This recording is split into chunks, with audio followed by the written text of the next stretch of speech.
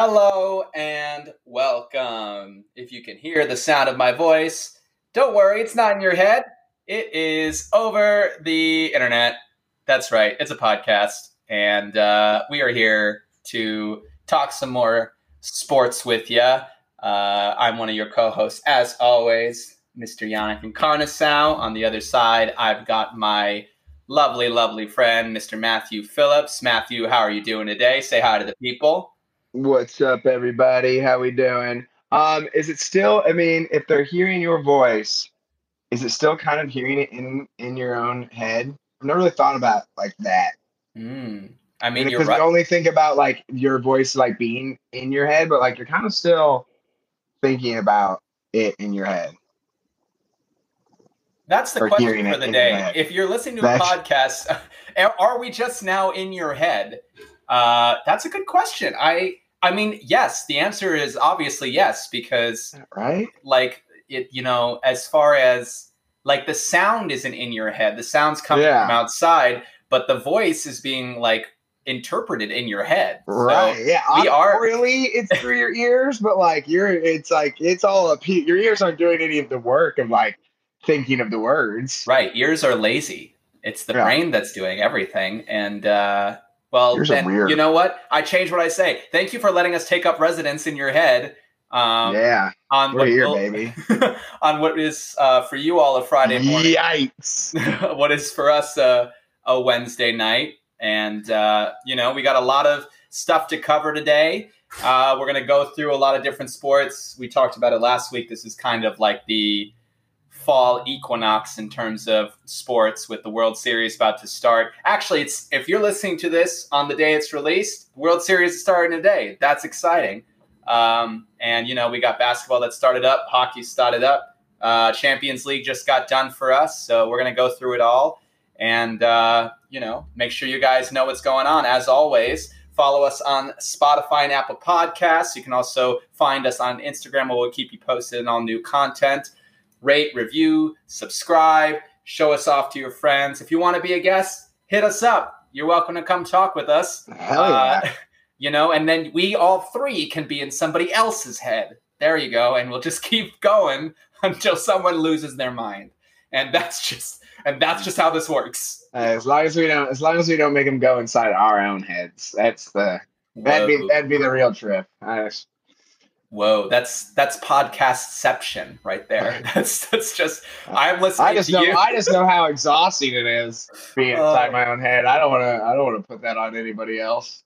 Yeah, I wouldn't want to listen. One person up here is enough dealing with everything. I had a coworker today just like, man, you got to get out of your head about stuff. And I'm like, you think I don't know that? Like, thank you.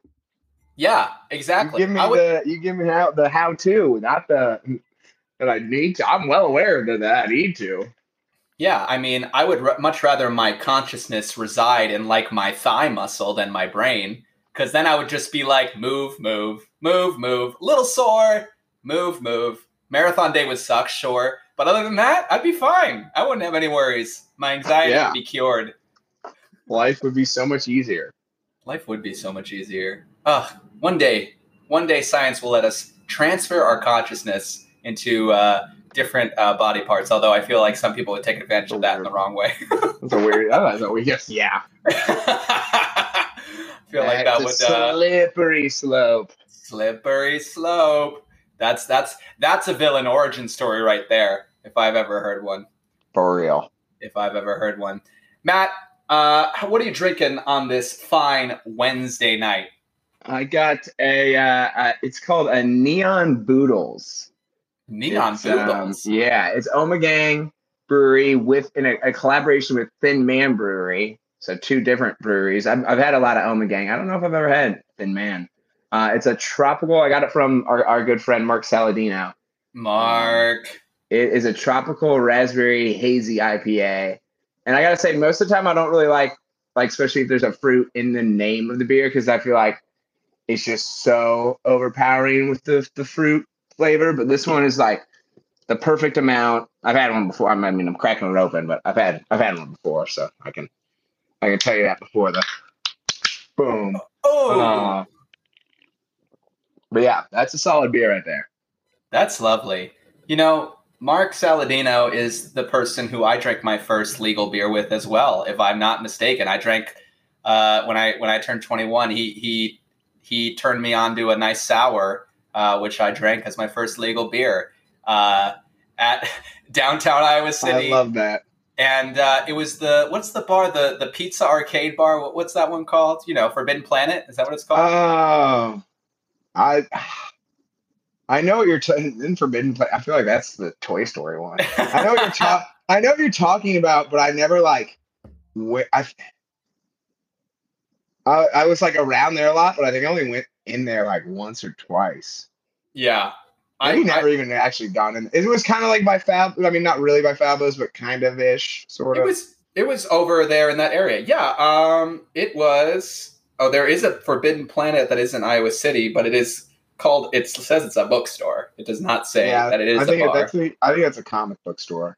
Well, that reminds me of Mark too. So you know, it all connect. It all connects. It all comes Um, back to Saladino. it all comes back to Saladino. So you know what? This episode is brought to you by Mark Saladino. Pour one out for Mark. Uh, Inspiring beers across the both of our lives. So love to see it. I am just drinking a nice Stella. You know, I had a long day today, a day of change, so I wanted something that was kind of familiar and something that was nice. And you know, Stella's always had my heart. You know, Stella's always been nice to me. Never done me That wrong. was one of my favorite, just like go to standard. Boom.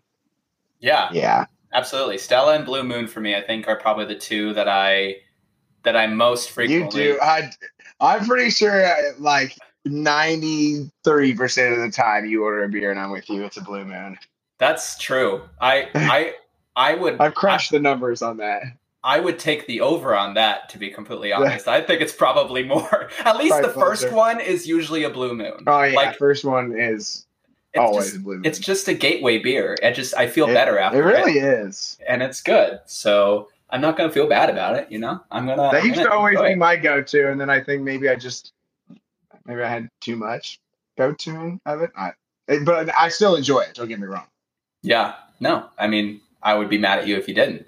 If you just like I'm start not. shit I'm talking not Blue Moon. Yeah, I'm not bad mouthing Blue Moon here. Blue Moon, we're not bad mouthing you. Sponsor us. We love you so much. All right. Well, let's get into the sports talk. A rough week for legendary quarterbacks, if we can say so. One that used to play for my team, one that still plays for your team.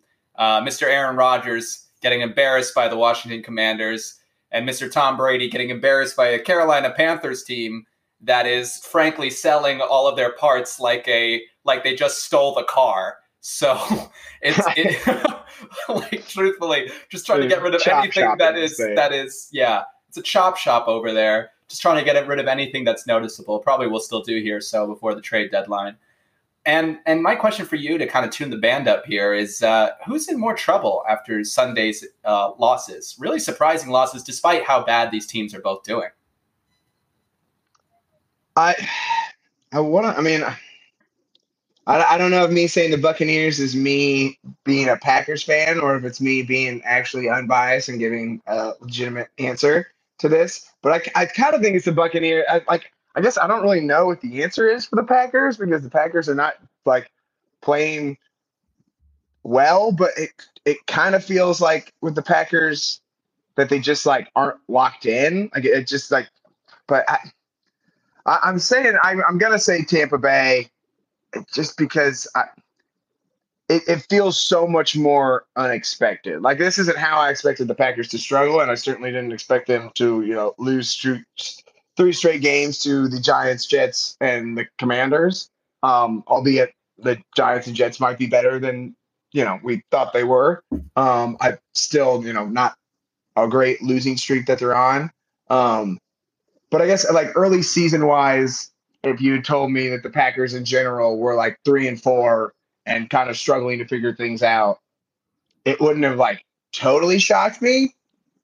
With the Buccaneers, it does. And with them, it just kind of feels like now almost of just like, all right, how much longer is Tom gonna do that? Like I kind of feel like their season is over just with everything that's going on with him and with how they're playing, it just doesn't seem like things can really turn around there. So I feel like I'm not sure what the answer is for the Packers, but I think the Packers, there's more of an avenue to salvage the season. I'm not really sure I see it for the Bucks.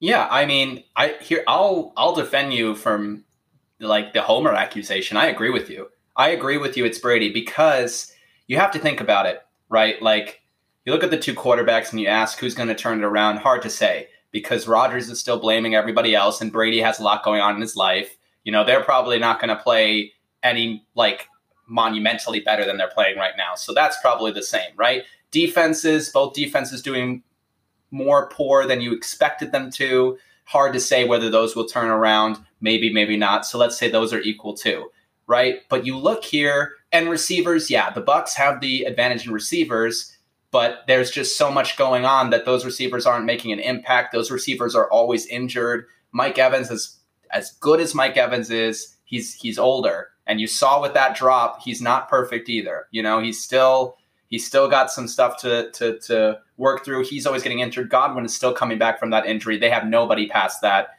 And, you know, Aaron Rodgers has these young receivers. Maybe they pick it up, maybe they don't. So then for me, you have to look at the run game. Leonard Fournette has not been able to do anything in the run game. Leonard Fournette was such a big part of Brady being able to have the time to find those receivers to kind of be in the pocket and not feel so pressured. And Leonard Fournette is not having any running room anymore. So that is not something that's going to turn around in a week for the Bucks in order to kind of be successful. But the Packers, not only do they have a running game that can turn around, they have a running game that is great right now. They really do. Aaron Jones is doing fantastic out of the backfield, and I really think if Matt LaFleur just like looks at A.J. Dillon a little more and has him have more like 15, 16 carries a game, that will open things up. Just have them both in the backfield on most of the possessions, and you should be good. And so for me, I think there's just what you said is they're more of an avenue. For me, it's just that there is a side of the ball that is easily more capitalized on in one of these situations, and it's the Packers with their run game.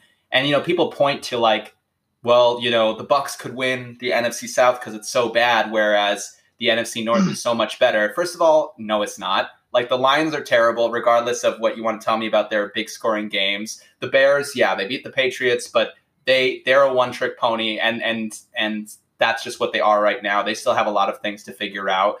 And the Vikings are good. Yeah, the Vikings are great, and definitely that is why people say that is like, oh, well, they're not going to beat the Vikings out. And fair enough, but it just feels to me like, you know, why are we saying that their division is easier when they're getting slapped by the worst team in their division last week? You know, they're getting slapped by the Panthers who supposedly make their division so much easier than the Packers. So that's not really a good comparison for me. So I really just look at it as neither of these teams are winning their division. I don't care that the Bucks are tied for first. They're not going to win their division. Well, and even if the Bucks win the division, like we're not really asking which one of these teams can make the playoffs, which of these teams can win their division, or whatever. It's like neither of these teams care about just making the playoffs or just winning their divisions. It's Super Bowl or bust for both of these teams when you have quarterbacks at the ages that they are. So it's like, which one of these teams has a better chance at winning the Super Bowl? Yeah, I guess the Bucks, you could argue the Bucks have a better chance because they have a better chance of making the playoffs being in a weaker division. But I don't think we're going to look at them stumbling into if they stumble into the playoffs just by barely winning the NFC South. I don't think any of us are going to. Even then, I don't think we're going to be like, oh yeah, Brady's going to turn it on.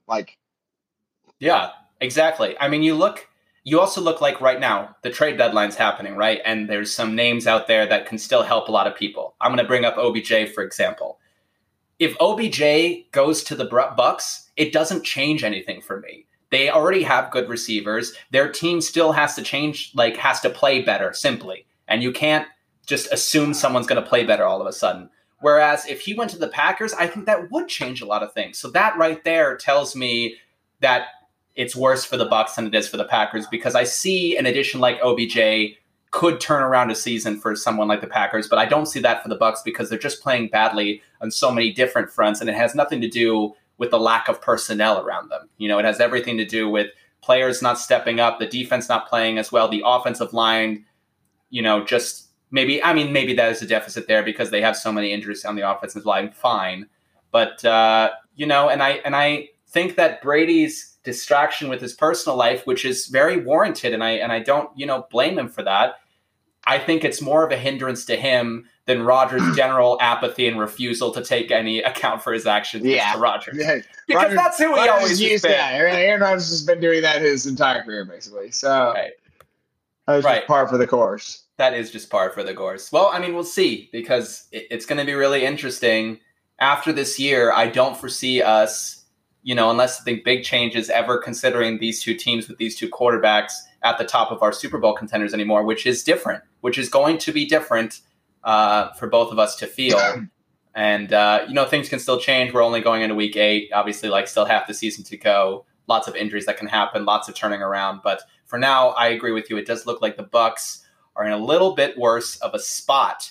All right, let's go to the NFL and Monday Night Football, because I just watched my team through the highs and the lows of Monday Night Football, really. I was nervous because I was like, okay, they're going to start Mac. He hasn't played. I think they're bringing him back too fast. Bailey Zappe's been so good. I talked about it a little bit last week already, Bailey Zappe being good. And, Mac goes out there. We both were loving on Zappe. We both, Zappe hour. Zappe hour. That's what I'm saying. It's Zappe hour. And, Mac Jones goes out there 2 3-and-outs. I've never seen the Patriots fan base so abhorrent against their own player. Granted, Boston fans in general bad against other fan bases, fine. But against their own player, I've never seen them turn so fast, especially one that took them to the playoffs when they did not deserve to be there last year. And, Bailey Zappe comes out, leads 2 quick drives. Everyone's like, it's the turn of the tide. And then for the rest of the game, he looks like Mitch Trubisky. So it's just really, it was a really high and low. I thought we were going to do that. Whoa, why would we just throw in Mitch Trubisky under the bus? Because I had to think of someone who just looks a little pathetic. And that, for me, that's... Oh, man. Harsh. That's Mitch Trubisky to me. Poor guy. Probably fair. Probably fair. I didn't say that. I don't feel bad saying that. I feel like that's par for the course a little bit for Mitch. I'm not saying it's not fair. Let me rephrase that. It's not fair, but it is true. So that's just where we're going to leave that. But Justin Fields looked fantastic.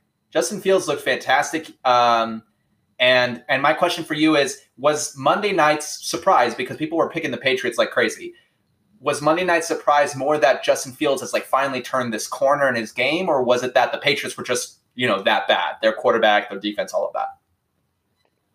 Yeah, I think it has to be a little bit of credit given to Fields. I felt like he played a very open game. He let the game come to him, used his feet, didn't. Sometimes I think those guys that can do more than just the what the normal quarterback position has to do, sometimes when they come to the NFL, and it's because they're, I guess there is a fairness to them wanting to play a traditional way, as we've seen with Lamar. People still doubt him, even though he's an MVP. But I think when you're a guy like Justin Fields, it's foolish not to use that athleticism. It's foolish not to use that ability to make plays last longer and make a little magic out of something when you have those kind of that speed and quickness that he has. But I think a lot of this was just Mac Jones is still young, and even Zappe is still young. These guys are still really young quarterbacks. The Bears defense played really, really well. I don't think there's any major telling of anything from this game. I think Fields, yes, start using your mobility, start using those special kind of attributes that you have to let yourself, make the game easier on yourself by doing that sort of thing. But I don't think it's a huge knock against Jones or Zappe either. Not a great game for them, but Bears defense played well. They made plays.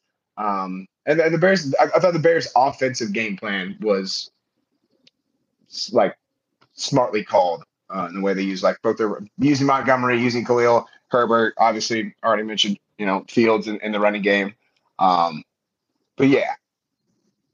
I love that about Matt. Matt is our resident pragmatist always. Like, I'll be like, is the world falling apart? He goes, no, it's not. Obviously, it's one Well, week. no, probably not. Like, probably not. Like, the whole, it's really endearing because Matt's always like, this sucks, but like, nothing really can be decided. Come on, let's lay off the young guys, right? Let's lay off of them. Yeah. Everybody on ESPN is like, bench him for good. He's done.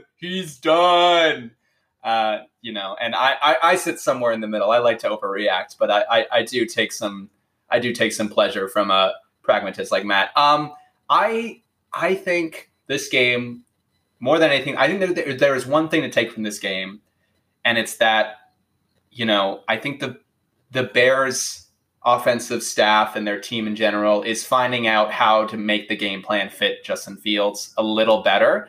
And I think that all those design runs that it showed that, and it was always going to take some time because this offensive coordination team, they're not the ones that drafted him. It's not the ones that wanted him there. So I'm not saying they don't want him, but it's just like not the same team that knew what to do going into it. Not that last year they knew what to do. They didn't know anything to do, but it was always going to take some time to figure out what do we want to do? What do we have?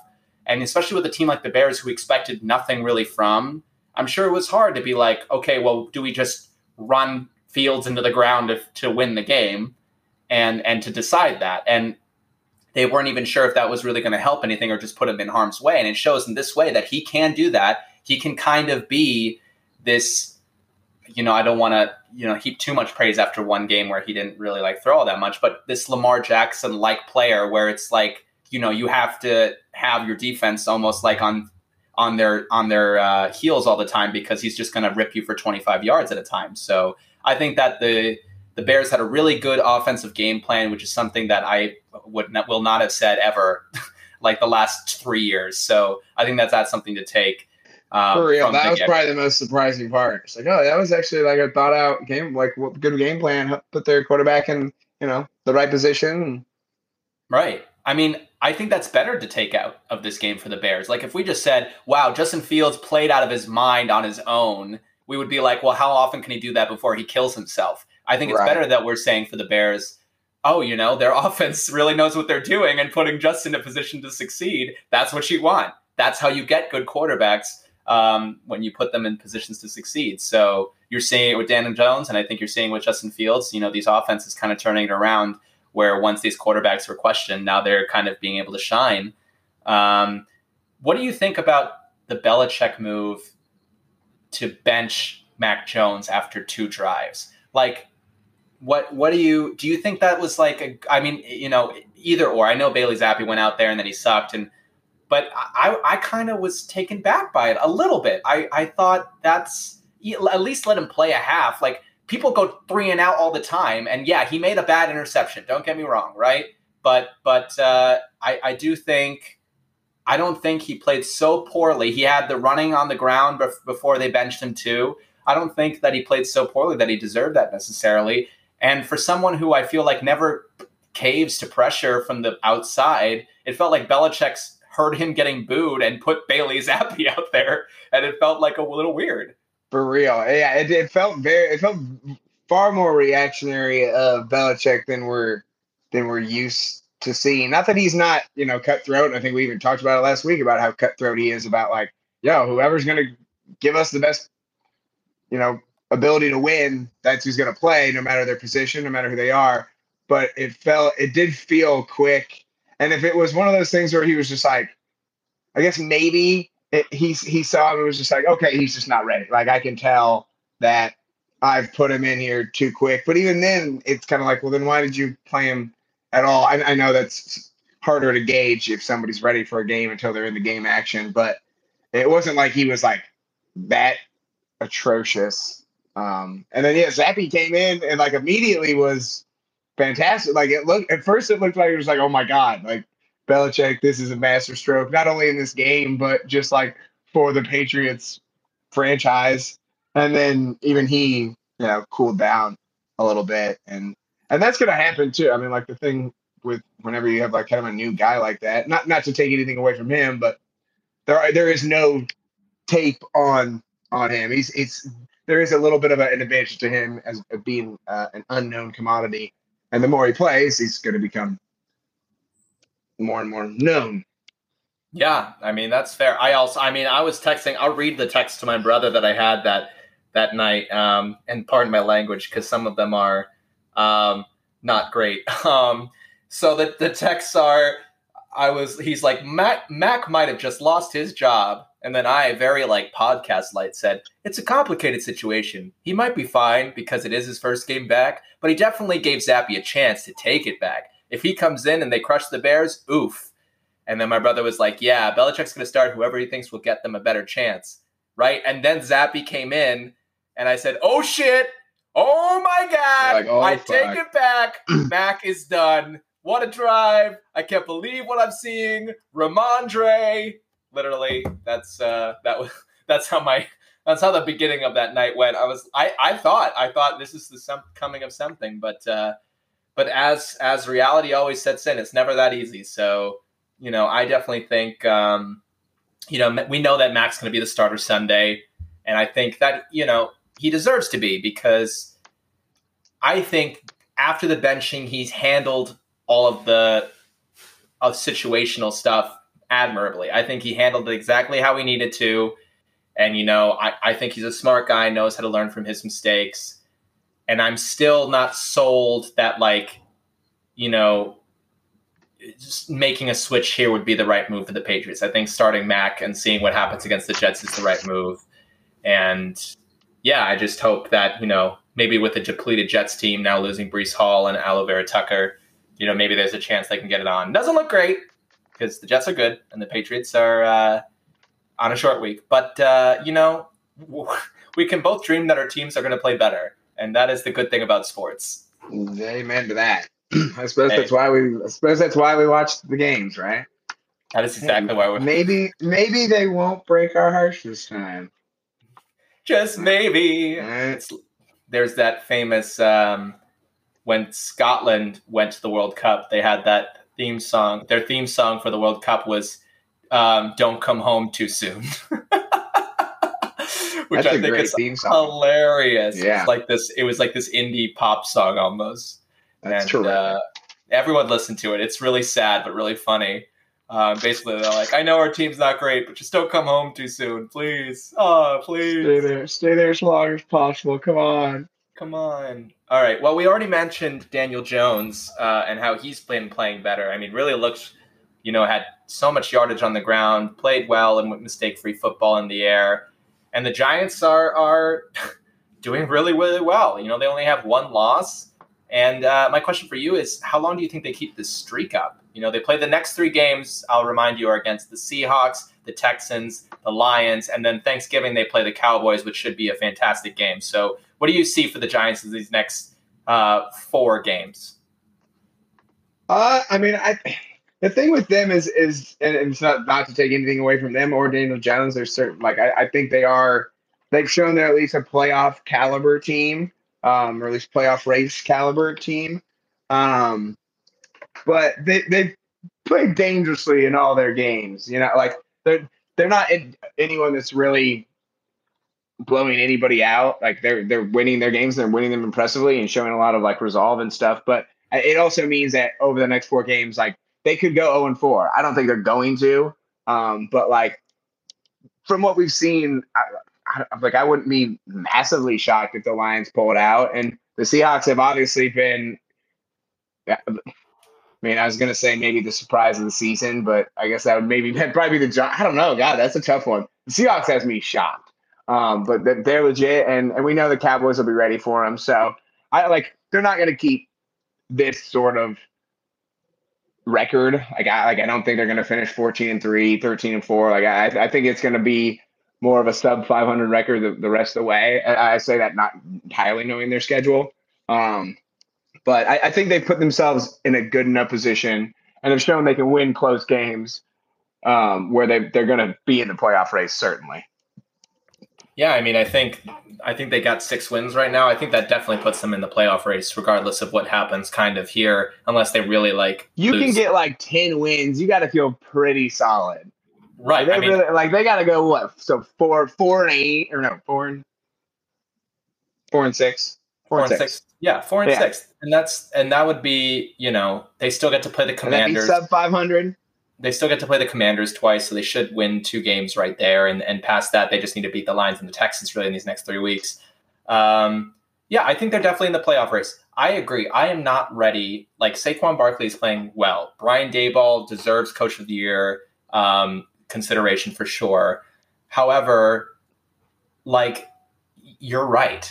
Like, they have been winning by the skin of their teeth a lot of these times. How many fourth quarter comebacks do the Giants have? They're outscoring. I heard the other day, they're like outscored in the first 3 quarters, like by a little margin, and outscoring their opponents by 40 plus points in the fourth quarter. Like, they've had a lot of great fourth quarter comebacks, but as we know from teams who do that a lot, it doesn't always last. And even if it doesn't bite them in the butt in the regular season, I don't see that being the case against a team that is also good at that, like the Chiefs, like the Bills, like this, and they're both in the AFC, but even like the Eagles or the Cowboys and stuff like that. Those are teams that can also perform in the fourth quarter. And so we'll just, kind of see how it keeps going. I think they probably lose to the Seahawks next week, because I agree, if there's one thing that's more surprising than the Giants doing well, it's that Geno Smith has made Seattle completely forget Russell Wilson ever existed and is just doing so well. And DK Metcalf's a little banged up. That's not great. But doesn't matter, because they have the second coming of Marshawn Lynch now too, with Kenneth Walker III. Yeah. And it's just looking all up. And they got a lot of good young guys on that defense, kind of looking to rebuild some of that defensive legacy. So I think the Seahawks is a perfect storm for them to lose. I really don't think that they're going to keep going. If they go and beat Seattle and not be like a bogus win or something like that, if no one gets injured or something like that, I change my tune completely, because this is like a very hallmark game for them. So I'm looking forward to it. I think they beat the Texans and Lions after that. And then I think they set up a really, really good matchup with the Cowboys on Thanksgiving. I mean, that really could decide things both for those 2 teams and for the Eagles in terms of the playoff race, because you have 3 playoff teams in that division, which is what is this world that we're saying that about the NFC East, that it's like the 3 best teams in the NFC are basically in the same division. And it's the NFC East. At least record-wise. Yeah. All the Giants fans love saying that. Like, we got the 3 best. I'm like, are they really the 3 best teams in the NFC? Like, come on. Yeah, I mean, one of those teams is definitely for real. The other 2, jury's still out. Still got to figure some stuff out. But yeah, I mean, if Daniel Jones can avoid injury this year, I think he's the quarterback of the future. What about you? I'm sold on him enough, especially with this, I think with Brian Daboll and with this offense, he's really impressed me with what he can do with his legs, and making plays there. But yeah, I think we talk so much about needing to have a top quarterback, and I don't think he's there yet, but he's shown I feel like he can get there. We saw the leaps that Josh Allen made under the tutelage of Daboll. Maybe there's more to come from Jones, and I think he's shown us enough where you at least could be yeah, he could do this. I think you have to give him the thumbs up right now, right? At 6-1, he's making plays. I'm going to give you a comparison here. Does Daniel Jones in 3 years, because it's going to take a little time to mold him and see what happens, but Daniel Jones in 3 years, let's say, more Jimmy Garoppolo or more Josh Allen? Ooh. I'm gonna go more Josh Allen. Oh, my God. I think he makes more. He's shown me enough. He makes winning plays that win his team at least this season. He goes and wins his team the game. I don't know if I've ever seen that from Jimmy G. I don't know if we've ever said Jimmy G went and won the game for his team. So yeah. Matt, you're speaking controversially and you're speaking right. Let me tell you, you're speaking right. When I saw Daniel Jones in his last run, I think it was a 10-yard run in that last game, he got up and did this nice little fist pump. I saw Josh Allen there. That kind of I'll put the team on my back with my legs or whatever I got left, and we'll see what happens here. And if you remember, Josh Allen was nothing special coming out of college either. Obviously, he was special. He's an NFL player. Everyone calm down. But what I'm saying is like he had a He lot of didn't look, development. yeah, I mean, he was supposed to be great, and at the start, it was kind of like, maybe not.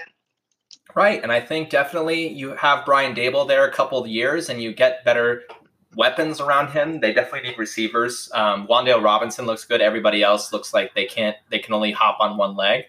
But I think that Daniel Jones definitely has a chance here. And again, what is this season that we're saying that Daniel Jones is the quarterback of the future? And that's a great point too. Like, think about who Daniel Jones has to throw the ball to.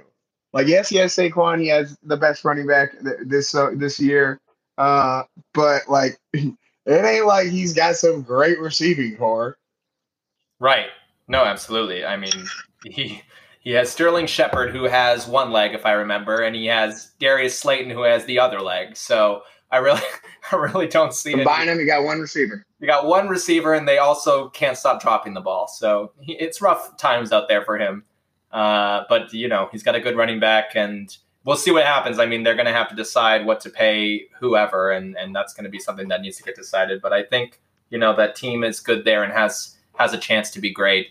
Another team that has a chance to be great because, well, they were great last year, the Cincinnati Bengals. Obviously, they had a rough start to this season, and people were questioning them. We questioned them. We had a question, who's more likely to make it to the Super Bowl, Bengals or Rams? And that's kind of where they were. But they showed out last week. They really looked vintage. Burrow, Jamar. If you had Jamar on your team, you probably won your game. If you had Burrow, same thing in fantasy. So are you ready to, change your tune on it? Are they a Super Bowl contender again?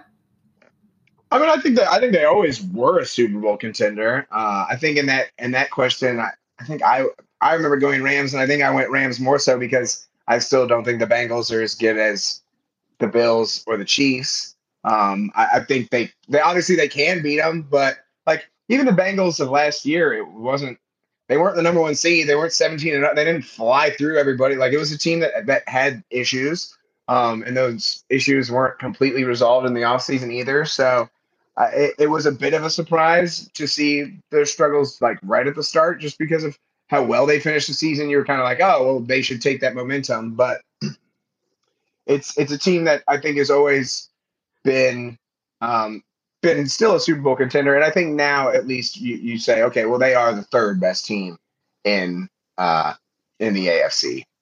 Okay, so you say Bills, Chiefs, and then Bengals. Mm-hmm. That's fair. No, I think that's a good point. I mean, I definitely think they're a Super Bowl contender.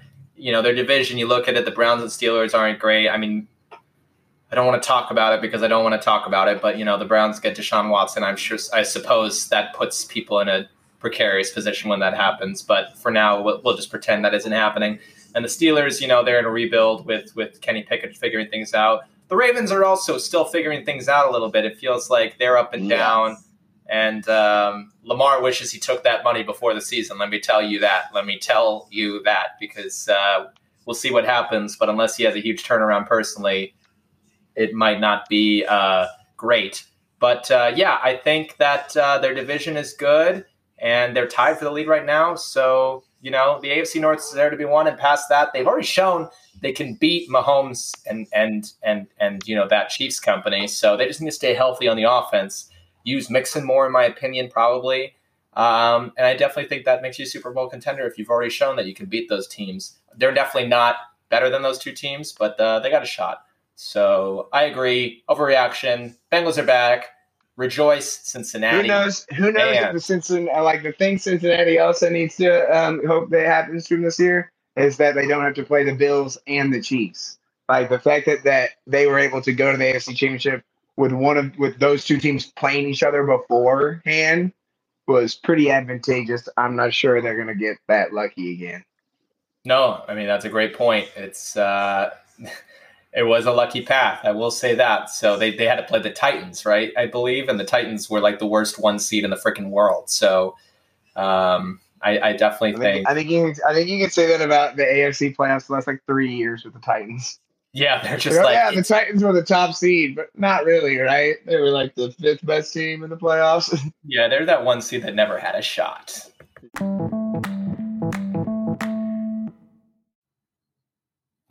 Yeah, so I definitely think the Bengals are on the right trajectory. As I said, always lies. I questioned them like last week, but it's whatever. We still got Um, questions. We still got questions about them. that's true. As I said, That's true. there was questions about. I mean, like there was a reason they were the 4 seed or whatever they were last year. So Yeah, but I wouldn't be surprised if Bruin Company make it there again. I mean, I would be surprised because the Bills look great. But, would it be the biggest shock in the world? No. Unlike the Seahawks, which are the real biggest shock. So, Matt, how far can the Seahawks go given Geno Smith's play and the emergence of Kenneth Walker the third, a.k.a. Marshawn Lynch, reincarnate 2.0? I mean, like right now, the way they're playing on both sides of the ball, like really like playing complete football. As you said, like DK Metcalf hasn't even been healthy. Like the one thing this year we kind of thought with Seattle, like, well, at least there'll be some fun plays with DK Metcalf, just like absolutely bossing people. But instead, we've had no DK, and they've just played really, really good football. Pete Carroll has thrown himself in that Coach of the Year conversation, and the way like. It's not that I don't believe in the Eagles, but like I don't think the Eagles as a 6-0 team are like the most like the Bills scare me far more than the Eagles. I like the way the Seahawks are playing, the way the NFC is playing out, I think they have a legitimate chance to win the NFC. Wow. The whole thing. I don't like I'm not gonna pick them, but there's nobody in the NFC that I look at who I think, from what I've like through just the product on the field from these first 7 weeks, that looks so much better to me than that. Because I think they can win their division, especially the way the rest of their division is playing, which obviously gives you a top 4 seed, and then obviously, the Packers don't look that good. The Buccaneers don't look that good. The Eagles, we have questions about the Cowboys and Giants. Like the Eagles are the one team we're kind of like, yeah, they seem like a legitimate thing in the NFC. So then you're like, all right, who's the second one? And it kind of feels like the Seahawks. So I think I've got to give them NFC like true title contender. I love that. I mean, I definitely think they'll be in the playoffs and they'll contend for the NFC West. I'll definitely give them that. I mean, you look at the NFC West teams. They have a better quarterback than the 49ers and the Rams currently, like play-wise. I'm not saying history-wise, but play-wise. They've got a better running back than the Rams or the Cardinals. I won't give it because Christian McCaffrey obviously went to the 49ers. That changes things up. But, currently, they got the second best starting running back. And they have star receivers, Tyler Lockett, a vet, DK Metcalf if he isn't out too long. The defense has these young stars that will continue to grow. I think they'll go to the playoffs. I'll say it. They're going to win the NFC West. They're going to go to the playoffs. They're going to beat one team, and then they'll face someone they'll lose to. I still think they're not, complete. That's why they're not kind of like the same like 6-1 team we're talking about with the Giants. They got a couple losses there more, but I agree. There's every hope in the world that they can really like go out there and keep doing it. And for Geno Smith, I've never seen someone change his career trajectory like Geno Smith has this year. I mean, really, when's the last time you saw someone that was the laughing stock of the quarterback room to like full on baller with his own like personal slogan? I mean, if the Seahawks went on to go to the Super Bowl, like let's say the Seahawks go on to go to the Super Bowl, this is a documentary. Geno Smith, I watched that documentary from his time with the Jets and the Giants all the way to getting the Seahawks, being like, oh, Drew Lock is better than him. Why would you start Geno? Drew Lock's injured. Got to start Geno. To him saying, they wrote me off, so I didn't write back. I mean, come on. That is a doc. I will work on it now. I'll start right now. I mean, was written off from the right, like legitimately, Geno. Like you weren't playing, but he has been. I mean, I think you could say he's been the best quarterback in the NFC West this year. I think he's been better than Kyler as well. Like he's been phenomenal this year. And if you're talking actually, like if we're really just saying like NFC quarterback play, like probably the second or third. Maybe you put. Do you put actually no? I'd probably say second. I think he's been better than Daniel Jones. I'll give Jalen Hurts the nod. Otherwise, like Maybe Cousins, but I'm not going to give Kirk Cousins a nod at any time. But he's been better than Rodgers. He's been better than Brady. Agreed. No, I mean, he's the second most, here's what I'll say, consistently good quarterback. He's the second best one for sure, because with Kyler, it's been all over the place at times. And with Kirk Cousins, he had a vintage primetime game where he did what Kirk Cousins always does. So you can't say Kirk Cousins gets to throw the ball to Justin Jefferson, Adam Thielen, and have Dalvin. Like, his life's easy.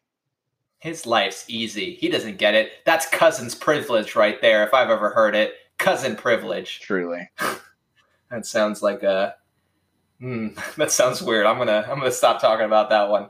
But yeah, the NFL looking really interesting this year. I mean, we're talking about great teams, and here we are talking about the Giants and the Seahawks, which we would never expected going in, two teams that we thought were in free fall or just rising. So the NFL will continue to be good, and we'll continue to cover it.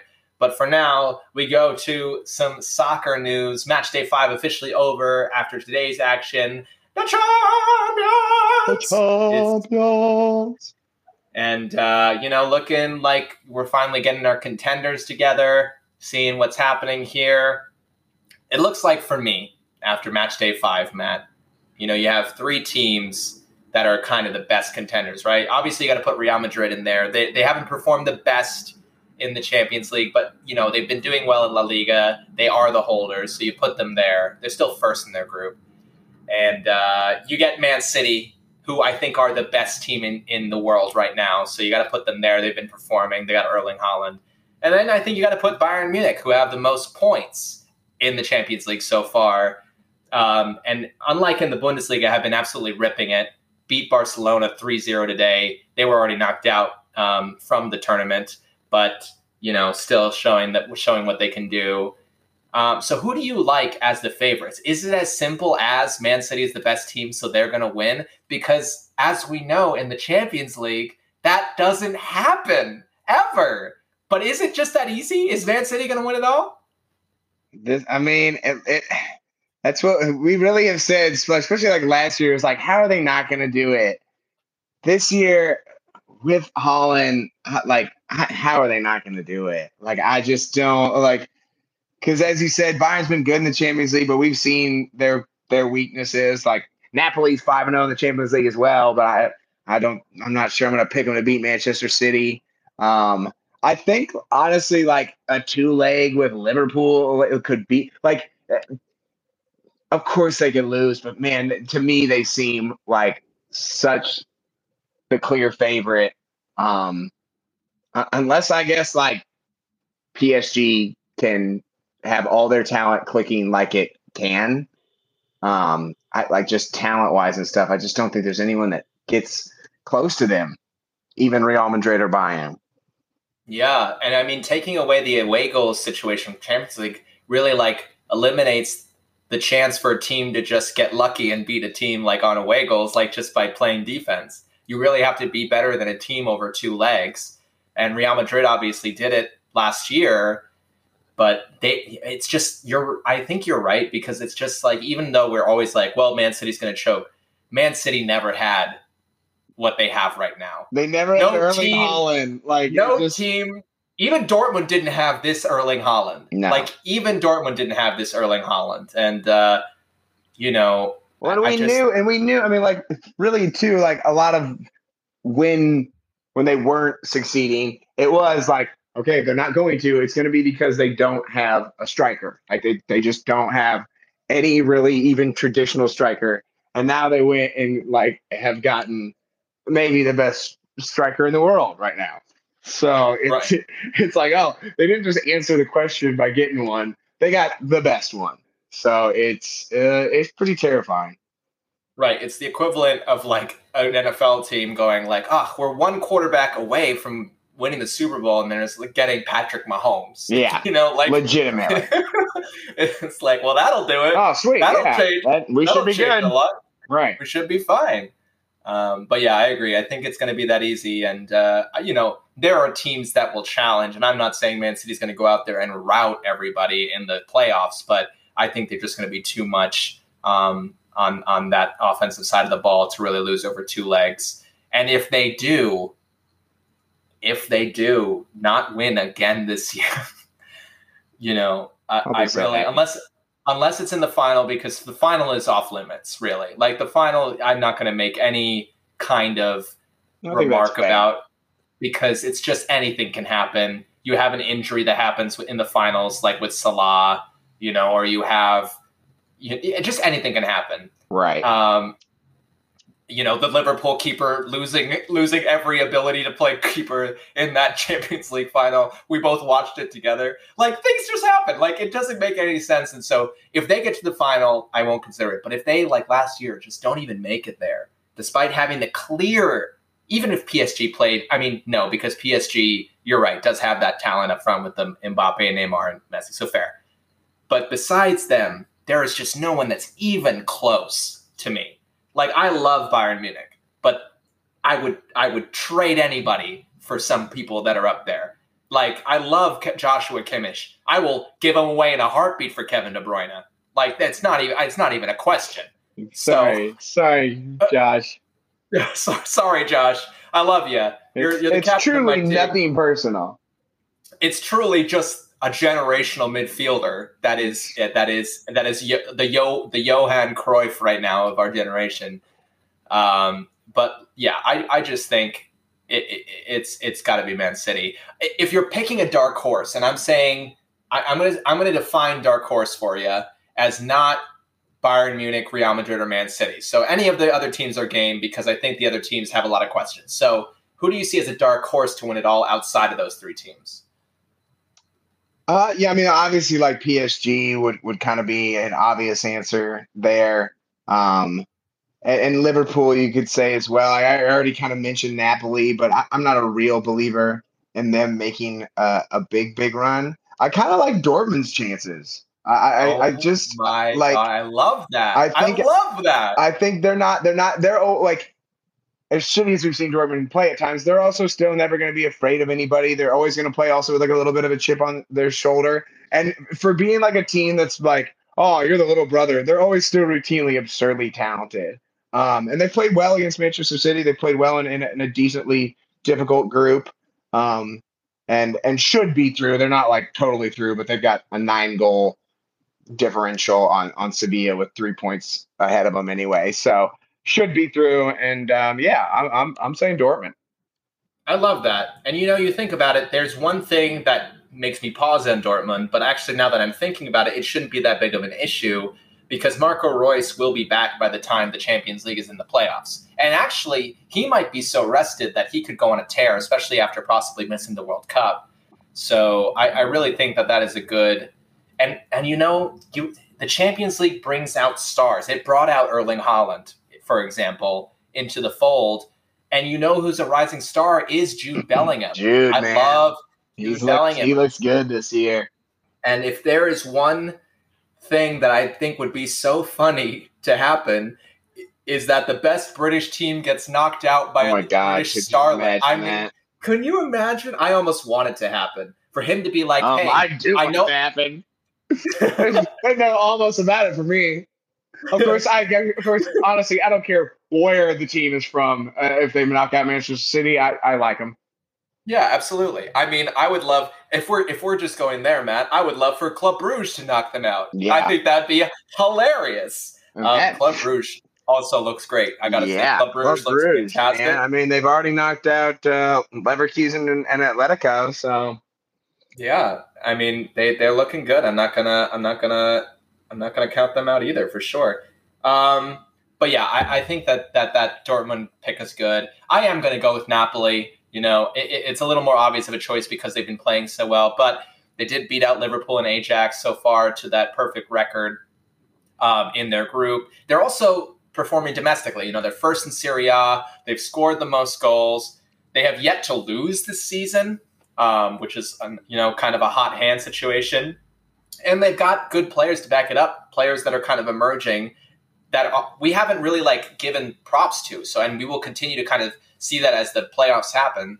Victor Osimhen looking so good. Star midfielder, also Frank Zambo Anguissa looking really, really good on that Napoli team. and you have Spalletti just making them look kind of like, one of the Napoli dominant teams of old, and kind of doing it like the good Italian teams have in the past that have been in the Champions League, kind of by committee versus having one star. And, they have Chucky Lozano there as well, who can always kind of, show up and change a game. So I definitely think Napoli is a dark horse, and I don't think any of these big teams want to see Napoli too early on, for sure. I definitely think that's something that we can say. I mentioned earlier Barcelona's exit. They were eliminated today, and even before they got to play Bayern with one game to go. And my question for you is that has to be the biggest surprise of the Champions League, correct? Is Barcelona, despite their blockbuster signings, getting out already? See, I don't think it is. Okay. I mean, if we're gonna just like go biggest surprise, for me, it has to be Club Brugge. When you're talking about like them being in a group with Porto, Atletico, and Leverkusen, and they've already locked themselves in the next round and have a chance to win their group, that has to be the surprise for me. If Barcelona was in, and like obviously they haven't been great, maybe it's more their performance in the Champions League that's been a little surprising, because it looked like they were finding their way in La Liga a little bit more. And obviously going, one win, one draw, and 3 losses isn't great. But we knew Bayern, like even with the signings, Bayern was still the better team. And I don't think it's that shocking that Inter was able to best them, especially with an Inter team that has had a little bit more stability than Barcelona has. So if it was a situation where like Barca had gotten knocked out by Bayern and Marseille, then I would be a little bit more shocked. But as soon as you have a team like Inter, I mean, Inter won Serie A 2 years ago. And so anytime you have, 2 teams in your group that have won a major European league in the last, year or two, it's going to be a tough one. So. Yeah. I mean, that's fair. You do bring up good points. I still think Inter Milan is performing so poorly this year. But at the same time, you look at Bayern, they're not first in their group, in their domestic league either right now. So I guess you're right. Like, any established team, even if they're not perfect across the season, can still show up and beat you on a good day. So, and Bayern just has shown that the Champions League is where they seem to thrive right now. And Inter Milan also playing better than they are domestically in the Champions League. So I still think for me, it's just like I'm not surprised that Barcelona did this, but you put your club in financial ruin to sign some of these guys, and for you to not even make it to the next round, I almost feel a little bad for Lewandowski. I don't, but I almost do. They started off the season like pretty high. All the signings played, kind of clicked pretty quickly. So it's like, oh yeah, this thing's gonna like off and rolling. But that's never how it always goes either, Right, and they can still pick it up, win La Liga. That's still all in the cards for them. But what isn't in the cards? The Champions League, and that's just how it rolls, baby.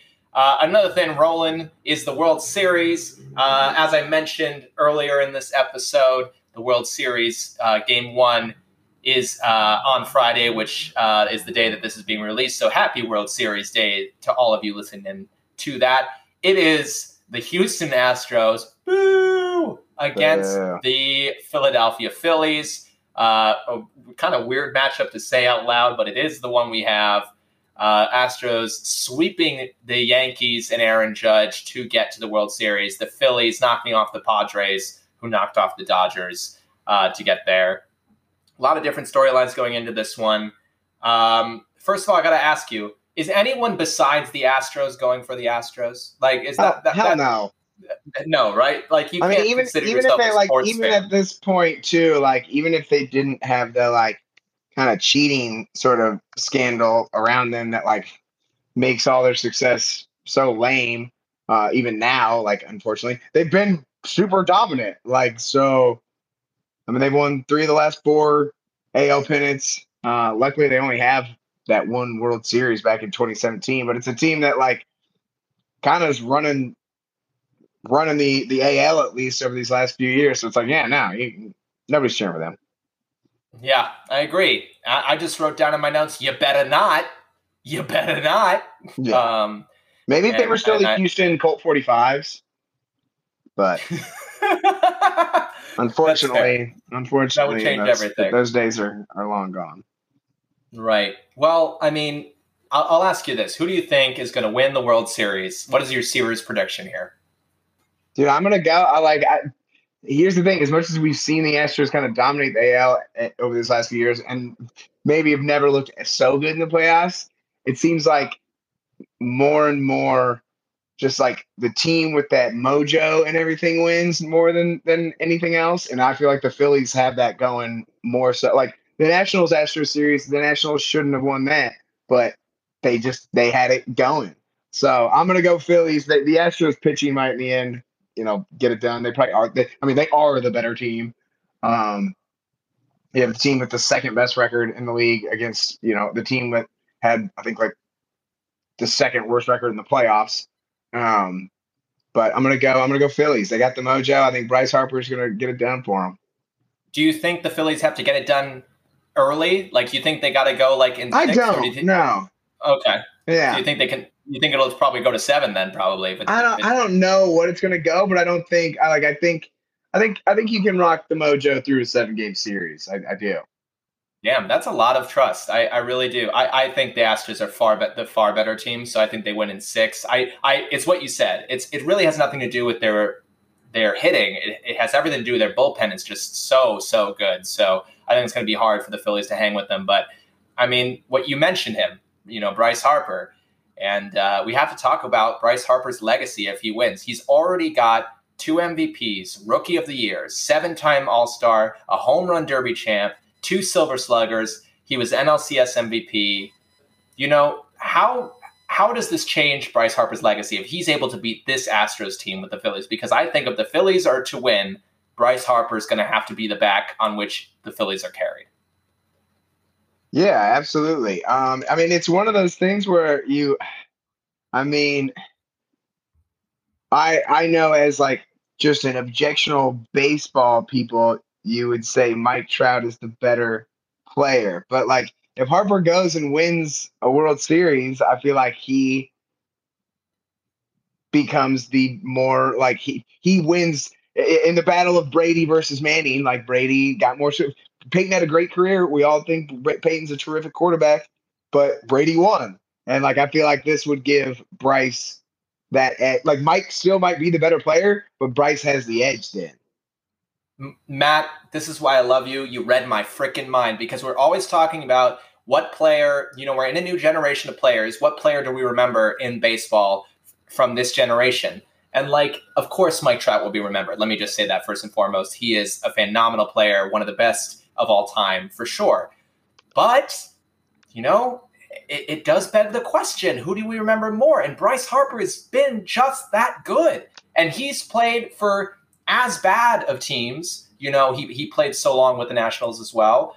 And I think, now he went to this Phillies team that wasn't good, and he was able to elevate them. And I'm not saying it's Mike Trout's fault that he couldn't elevate that horrible, horrible Angels team. But it is something we have to take into consideration. The fact the guy hasn't been in the playoffs is like kind of a knock, right? Like it is. Whether it's fair or not, it's going to be. And like rings in themselves, I think for baseball players are far less important. Like when they talk about like the great baseball players, usually rings really isn't in the center of discussion like it is right. for other sports, especially like basketball. But never going to the playoffs is just a tough look. If Bryce Harper wins, he's going to look at the Angels and be like, I'm going to leave so soon. I'm out of here. I'm sorry. What? It's not fair. Not fair. The Angels are committing crimes with Mike Trout. But I'm glad you think that, because I do agree. I think Bryce Harper is on the way to the Hall of Fame with how his career is going. And I think he's locked that up, I think. Yeah. And he's kind of like, he's kind of like at this point too, like not to the extent, because no athlete has ever had the pressure that LeBron had on them, but like he would be the baseball version to me of LeBron. Like he was highly, highly touted coming out of high school, and he's basically lived up to it. And then has had some run, like has not always been loved by fans or the media, but I think has found his way now, especially here in Philly, and I'll be cheering for him in the Phillies for sure. Me too. Well, that happens. If you're listening to this live tonight, Friday, the first game, go Phillies from both of us. We move now to the NBA, and a team that won't be competing for a championship is the LA Lakers. Oh, Yannick, that's not fair. It's so early. How could you say? Well, come on. Let's all just be a little honest here. But let's entertain this for a second. The Lakers look horrible to start. Is there, and you know more basketball than I do, Matt. If you're tuning in for the podcast, Matt is the basketball guy. Matt knows so much more about, not only the game and the rules of the game, but also just like the environment of the NBA and especially trading. I feel sometimes that like trades can get done, and Matt's like, that's not going to happen because that's just like, out of the realm. So I'm asking you, Matt, as the resident basketball personality, is there anything the Lakers can do to make the playoffs here? Like, is there a chance? Is there anything with the trade with Russell West? Is there anything? I'm not sure there is, because like, where do you like? You're having trouble just like offloading Russell, let alone getting good pieces for him. And like, I'm looking through this roster, and it's not good. It's not good. There's some fine pieces here. It is not even close to a championship, or I think even a playoff roster. Like you've got Anthony Davis, LeBron James, and then a bunch of just like kind of specific role players. And some of them are very, very good at the roles they play. Patrick Beverley, obviously great at what he does, but like Patrick Beverley is also very limited in what his game does.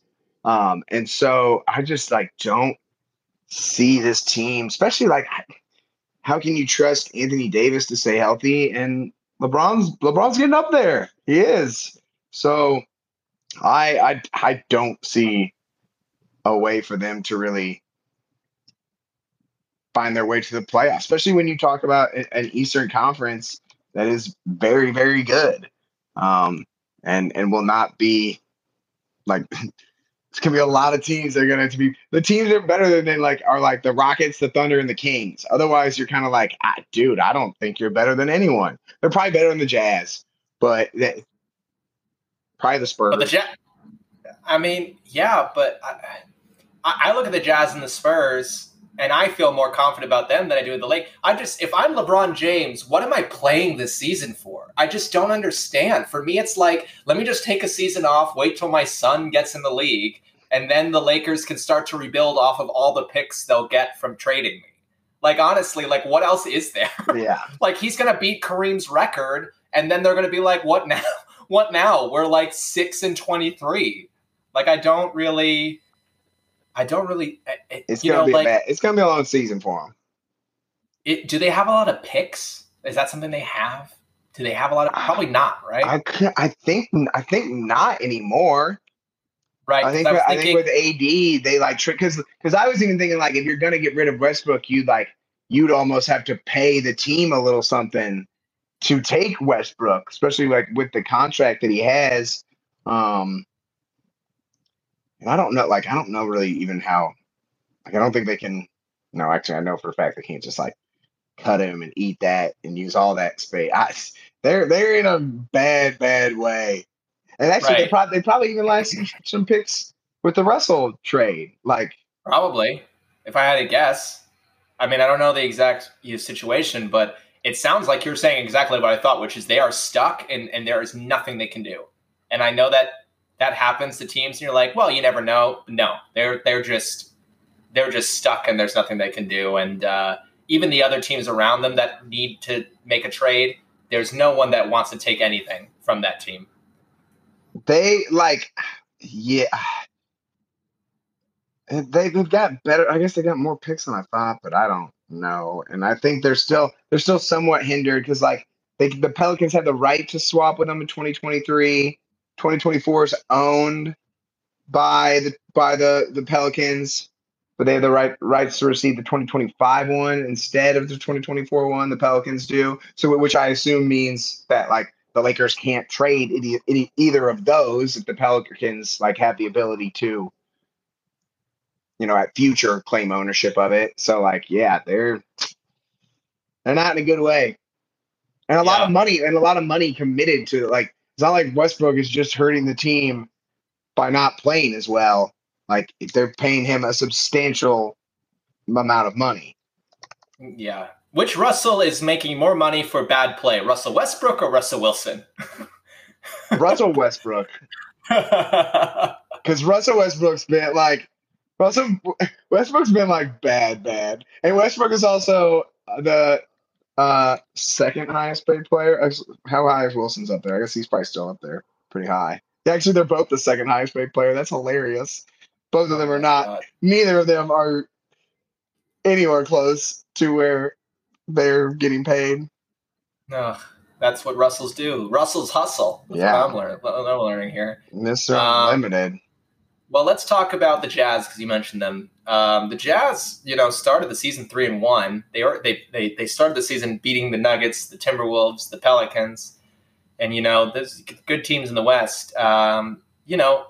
We think they're in the rebuild, but they got Colin Sexton, Lauri Markkanen's doing better since he got to Utah. They got Jordan Clarkson. Is there something here that can kind of be like a play-in team to watch a little bit? Nah. That was waiting. I was about to shut that down. This is it's early season. As much as you don't get worried about a team, losing their first few games, you also can't get too. You're like, honestly, if the Jazz go on to have a really good season, it won't be because they're 3-1. But I mean, it's going to be a team that's going to like. It's one of those times again where like this is why pro sports leagues are so impressive because even the shittiest team has a lot of good teams, and they actually do have good pieces. Like Clarkson filled up. They still have Mike Conley. I hope that they start playing poorly so that Mike Conley can get traded somewhere else. But they got some good solid guys, and obviously you mentioned Sexton and Markkanen, and no, I agree. I mean, they're in rebuild for sure. They have a lot of trade pieces, so they could make a move. Like they really could. Especially with Colin Sexton and Jordan Clarkson. Those are two really good pieces. If for like a championship team to want, you know what I mean? They could trade. Clarkson, they could trade. I mean, that's instant offense off the bench, man. Right. Like if you're looking for someone in the East to challenge the Bucks, you want a Clarkson on there. I think that's would be a great move for, any team if they want to give up a lot of picks for a win now. And like the Jazz themselves, like they're already like, man, we've already gotten shit ton of picks from Donovan and from Rudy. Like we'll take more, sure, yeah. We'll give away Jordan, we'll give away Conley. Like they don't want to win. Like they're like, stop with this 3-1 shit, guys. Let's like Colin Sexton, we got you out of pure coincidence. It wasn't because we wanted you to be the face. Or it'll be just like perfect of like they'll play well, like they'll do this they'll play well enough where like these players look good, but then start struggling because the team isn't good enough, and then they'll be able to really sell them and get a nice little chunk. The Jazz might just be playing chess on all of us. They're playing chess. We're playing checkers. Russ is playing backgammon. All right. So Pelicans, you mentioned how good they were last week. They still look really good. Zion Williamson, Brandon Ingram have health issues, but let's say they stay healthy. How good are the Pelicans in the West? Like, I want you to give me rating of teams in the West if Zion and Brandon Ingram stay healthy. Oof. Man, that's tough. I don't put them up in the upper echelon of the West yet. I don't put them up in the contenders yet. Even with that team possibly being fully healthy, I'm not sure. I think they're a full championship contender, with the Warriors and with the Suns. I think they're a step below, and not like they've got a full season to really show me that they're there. But I think they're a playoff team, but not a championship contender. Okay, so I'm going to name some teams. You said they're not better than the Suns. They're not better than the Warriors. Are they better than the Mavericks?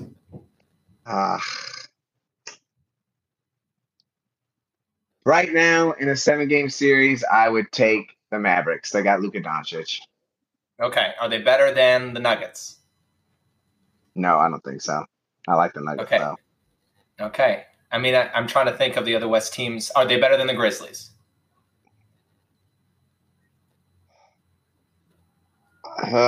Probably not. Yeah, like no, like see, yeah, I think they're right now like a sixth to tenth best team. Like they're in that second kind of. Yeah, so they're like maybe like they avoid the play-in, but they're not one of the teams that doesn't have to worry about avoiding the play-in. Yeah, That's fair. I definitely think for I think me, they like there's a chance of it, but like it's all still so theoretical. Where I'm like, you're not a contender to me yet. yeah, I mean, it's early. This is all hypothetical, but true. I definitely think they're in the top 6, which is more than you could say last year. So that's definitely good for them, and we'll see. And this is all also we have to say all on a big hypothetical that those two guys stay healthy. Yeah, and that's something that we got to see over a season. I do think like even if just like if you're talking expectation wise, like I do think this is a team that should expect to be in the playoffs, which is a different tune that we've said about the Pelicans for a bit. But like, yeah, this team should be in the playoffs.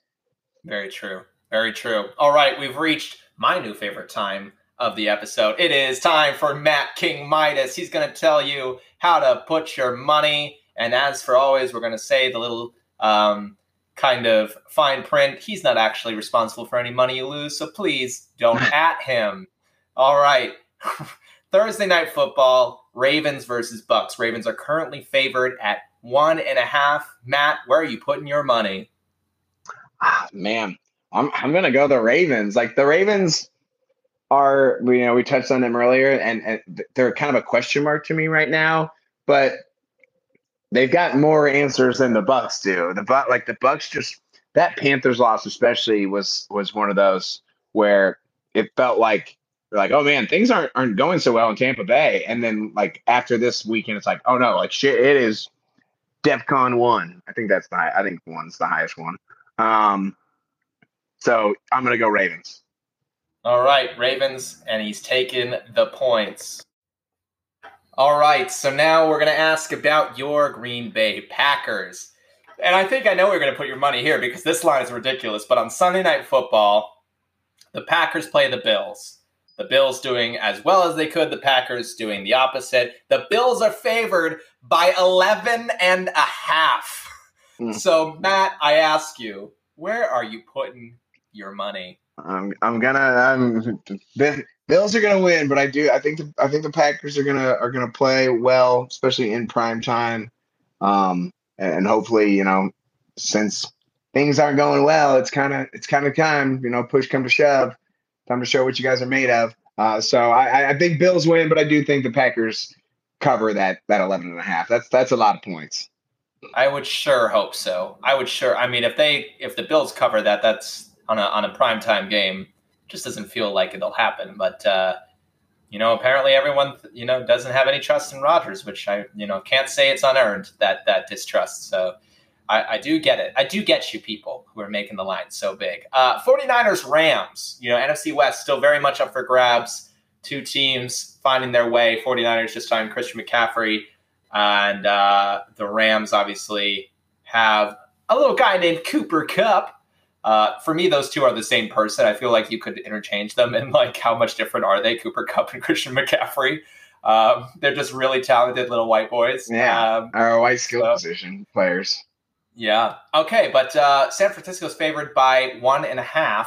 Where are you putting your money on this one, Matt, in an NFC West matchup? I'm gonna go with the road favorite. I'm gonna go with the Niners. I just feel like Shanahan and the 49ers have kind of had the Rams number. Like even last year in the NFC Championship game, like the Niners played kind of better for most of that game. And the Rams have not looked quite themselves this year. The Niners have, obviously had their own issues, but I'm gonna go with the Niners. I think Shanahan gets it done again and has, gets McVay's number this time. Yeah, that's fair. I think that the 49ers are the better team, and so I think that they are going to cover that as well. All right, in a little college football action, it's Ohio State versus Penn State. Obviously, Ohio State gave us the business last week, one could say, and Penn State, have an up and down season, but for the most part doing pretty well. Ohio State's favored by 15.5 in this Big Ten clash. Matt, where are you putting all that moolah? I'm going to go Ohio State. I think Penn State keeps it close in the first half. Probably kind of similar to their game against Michigan, where they were only down 16-14. But then they ended up, getting beaten 25-3 in the second half. And I think that's I just think CJ Stroud and those Ohio State weapons are gonna be too much for Penn State. I don't think Penn State's got the firepower to stick with Ohio State. So I think the Buckeyes cover and roll pretty easily. Yeah, I love that. I think so too. CJ Stroud really coming into his stride. Ha ha!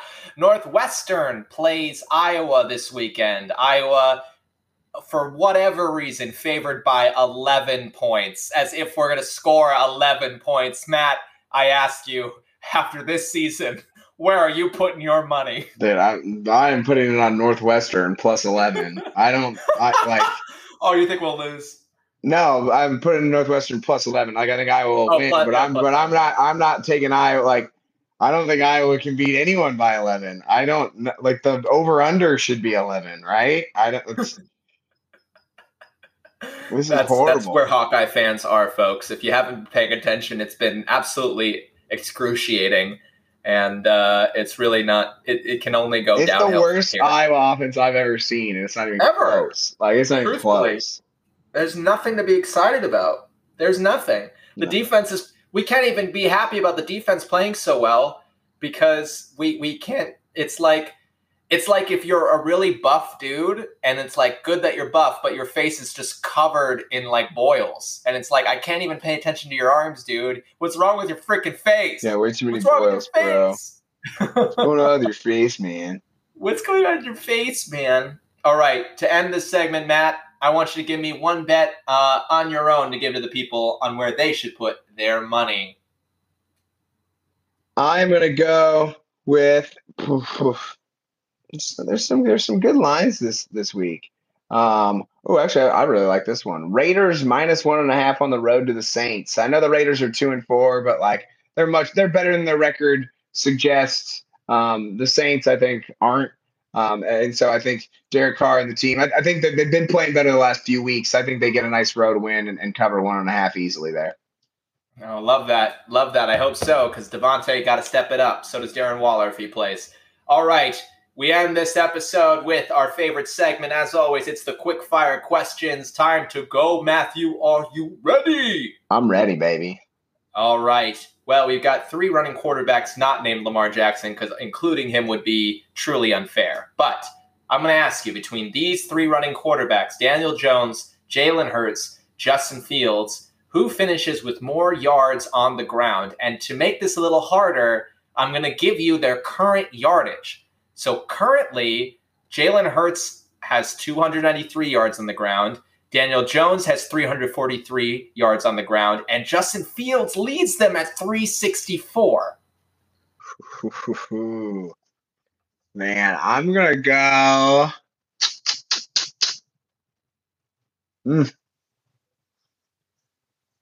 Gosh, that's tough. That's tough.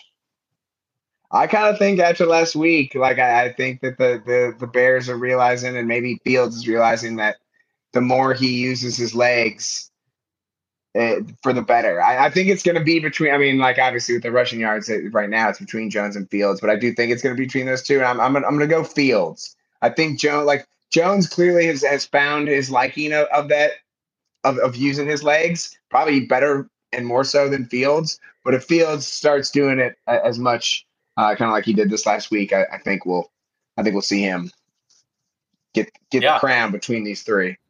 I agree. I would not have expected him to be in the lead, too. For some reason, I thought it would for sure be Jalen Hurts, and Jalen Hurts is last. That surprises me that he's last. But I mean, he's had a lot of people to throw to as well, and a good team, so he hasn't had to run as much. I think is also part of it. All right, the World Cup coming up next month. All right, and we of course have another World Cup holder that is gonna have to face a group stage with the dreaded World Cup curse that's been happening these couple last World Cups. So my question for you is, and it's gonna be a little harder, because I cannot in good conscience think France is not gonna make it through the group stage. There's no way. There's no way. But I ask you, will France, in a group with Australia, Denmark, and Tunisia, given how poorly holders have done, win their group in the World Cup?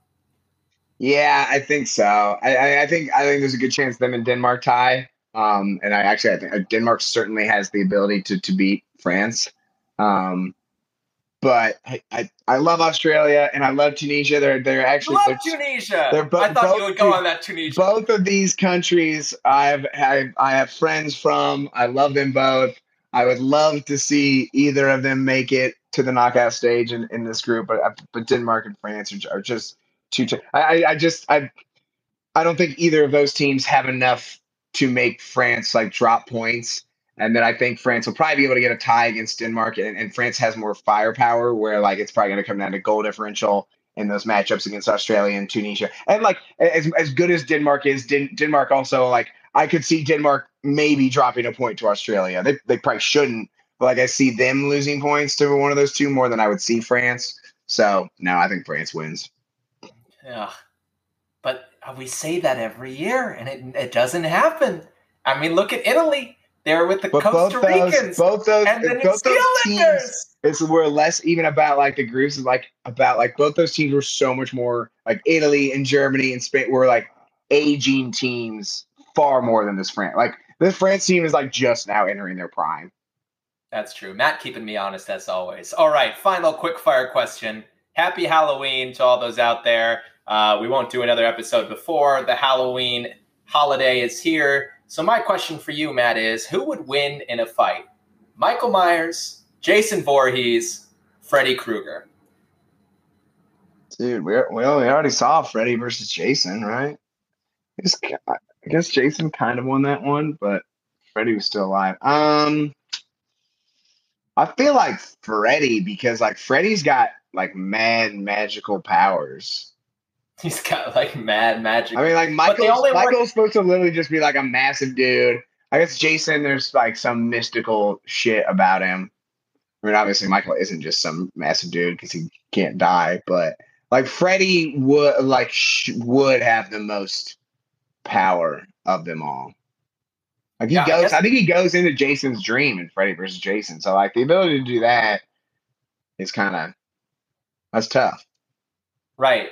I'm almost thinking because I'm watching some of the Halloween movies tomorrow with a friend actually, but I'm almost thinking like, does Michael Myers sleep? Because if he doesn't, then that, cancels Freddy out. That's like the one thing. Obviously we've seen Freddy versus Jason, so we know that Jason can be put to sleep, but like, is Michael this otherworldly thing that doesn't even sleep? He's just always creeping on you. I don't know. So that would be the question. But I agree. He's supposed to just be a human.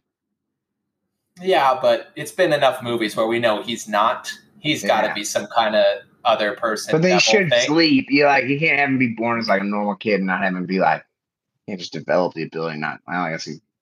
Yeah. Thinking far too logical with these slasher films. Movies be damned. Circadian rhythms must be respected. Yeah. Get your REM cycle, dude. Get your REM cycle. All right, folks. Well, thank you so much for joining us. Another episode of Two Beers, Please. Check us out on Instagram. Follow us. Listen to the episode. Make sure to promote it to your friends. And tune in next week where we'll talk more sports, a little more in-depth and less news cycle. But it's been really great talking to you. Happy spooky season. Have a great Halloween. Make all of the mistakes that you need to. And Matt, you got anything to say to good people? I want to wish my dear and old friend Matt Eganhouse and his now betrothed Gemma congratulations on their engagement over this last weekend. Very, very happy for you guys. So congrats to them. Otherwise, cheers, y'all.